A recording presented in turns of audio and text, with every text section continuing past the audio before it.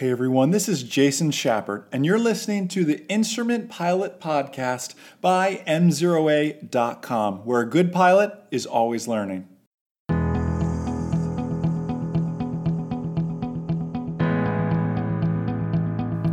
You're flying on an instrument approach in IMC conditions, and you lose your radio or radios. What is the best way to continue this flight or continue this approach? Hey everyone, Jason Shepard here of M0A.com, and you're listening to the Instrument Pilot Podcast, brought to you by our #1 rated online ground school, GroundSchoolAcademy.com.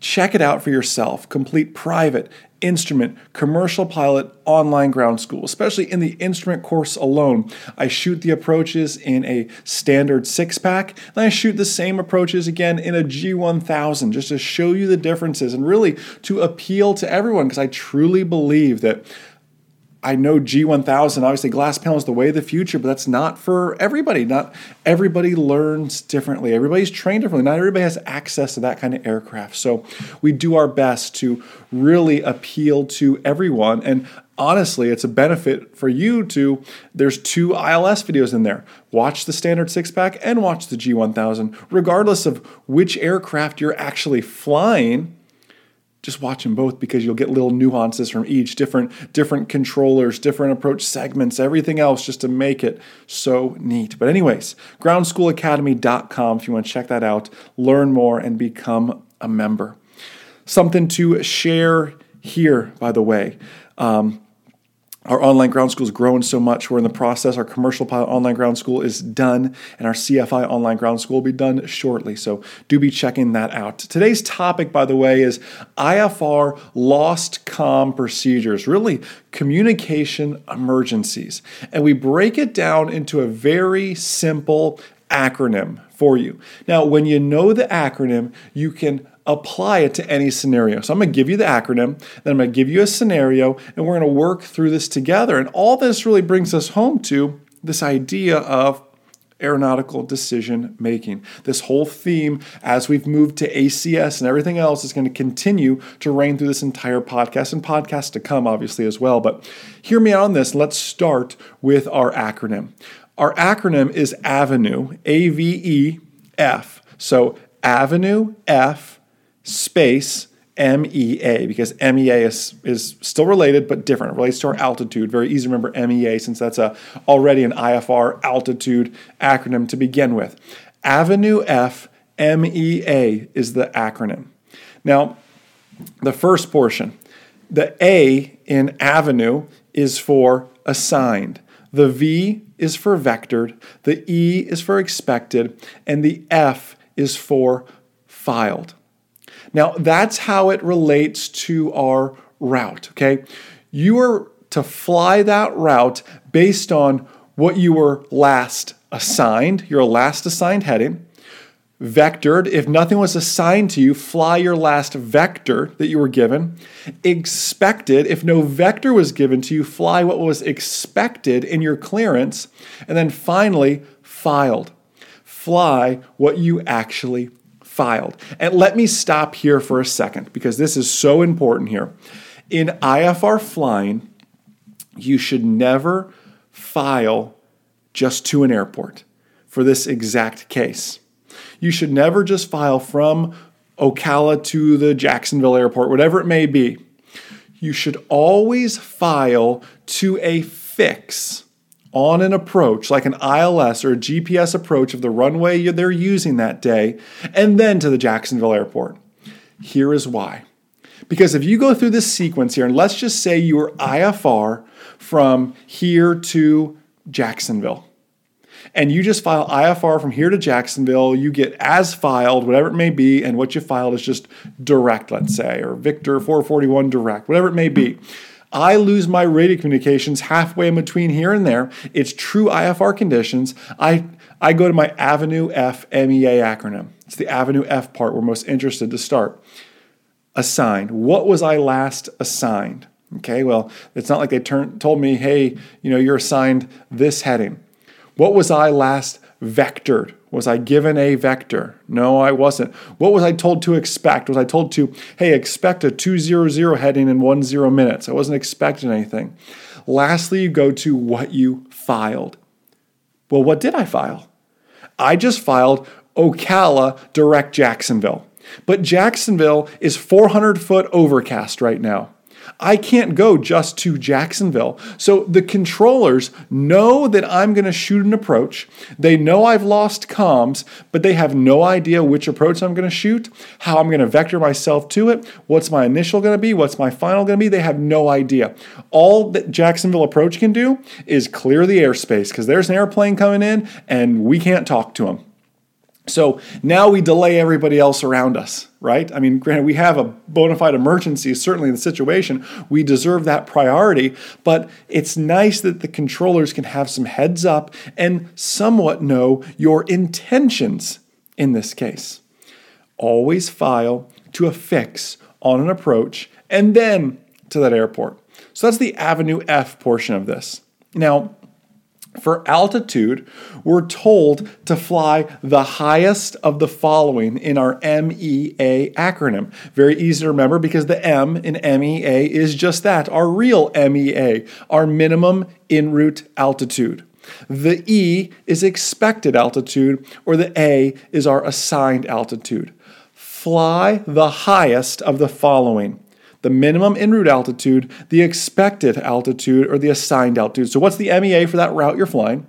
Were you told to expect an altitude? Like in our clearances, we hear it all the time. Climb, maintain 2,000, expect 6,010 minutes after departure. That's an expected altitude, right? I would, after 10 minutes, I'd go to that altitude, right? The highest of that expected altitude, or an assigned altitude. So that's how it really follows, to fly the highest of those. Now, this is again the problem of just flying straight to, or filing straight to Jacksonville. Well, I was told expect 6,000, so I bump up to 6,000, but I was told to fly the highest of that. Do I ever fly Jacksonville at 6,000? When can I start down to get to my altitudes to hit the initial approach fix? You see, you really leave yourself hanging and having to scramble and make up some of that work when you could have done it already ahead of time. Let's go through a real world scenario here together. Let's say we're flying to Gainesville, another airport north of where I'm at in Ocala, and we receive the following clearance. You're cleared to the Ocala Airport via Victor 441 to Gators. That's a VOR, an intersection. Then is filed. Cleared to the Ocala Airport via Victor 441 to Gators, then as filed. Climb, maintain 3,000, expect 6,010 minutes after departure. Now, shortly before takeoff, the tower tells you, hey, turn right heading 210, clear for takeoff, runway 14. Now, lots happened there, but how real world is that? Like every time, right? We get an amendment to our clearance, and then we're holding short, awaiting our IFR release, and then all of a sudden tower comes in and says, hey, turn right heading 210, clear for takeoff, runway 14. And they kind of give you something extra. That was given to us, right? We were assigned that. So that's an assigned turn right heading 210. That's an assigned heading off the bat. They didn't say expect it. Clearance did say expect 6,010 minutes after departure. Now, let's say we take off and enter IFR conditions at 500 feet. No big deal. After 4 minutes of flying, you experience a communications failure. Your altitude is 2,500 feet. Your heading is 210. The MEA along your route is 5,000 feet. What would you do in this situation? I'll read all that again so you can think through it here. Cleared to the Ocala Airport via Victor 441 to Gators, then is filed. Climb, maintain 3,000, expect 6,010 minutes after departure. You're holding short. You're waiting your IFR release. All of a sudden, tower tells you turn right, heading 210, runway 14, cleared for takeoff. All right? We enter IFR conditions at 500 feet. After 4 minutes of flying, we experience a loss of communication. I'm at 2,500 feet. My heading's 210. The MEA along my route is 5,000. What would you do? Let's break it down into our Avenue F MEA. A, we were assigned heading 210, so we'll continue to fly that. V, okay, in our limited communication with the controllers, we never received any radar vectors, did we? E, expected. Our clearance instructed us to fly Victor 441 to Gators, then as filed. I was told to expect that, right? And then F, filed. After that, after we fly what was expected, we'll fly what we filed, which hopefully we filed to, an intersection, to initial approach fix, to a final approach fix on that actual instrument approach. So we'll continue to fly 210 until we intercept Victor 441, proceed to the Gators VOR. Upon reaching Gators, we'll continue as filed, which, is direct wherever we're going to after that. Now, what about our altitude? Remember, we want to fly the highest of our minimum en route altitude, which was 5,000. Our expected altitude, which was 6,010 minutes after, is given in our clearance, or our assigned. I didn't hear us being assigned an altitude. Assigned a heading, but not assigned an altitude. So we'll do that at 6,000 feet. Does that make sense? I know it's a lot, and it's hard when you can't actually see it. If I was writing that down in front of you and you could see the numbers, it would make a little bit more sense. So I apologize for that, but you get the gist of it. Just work your way through the acronym.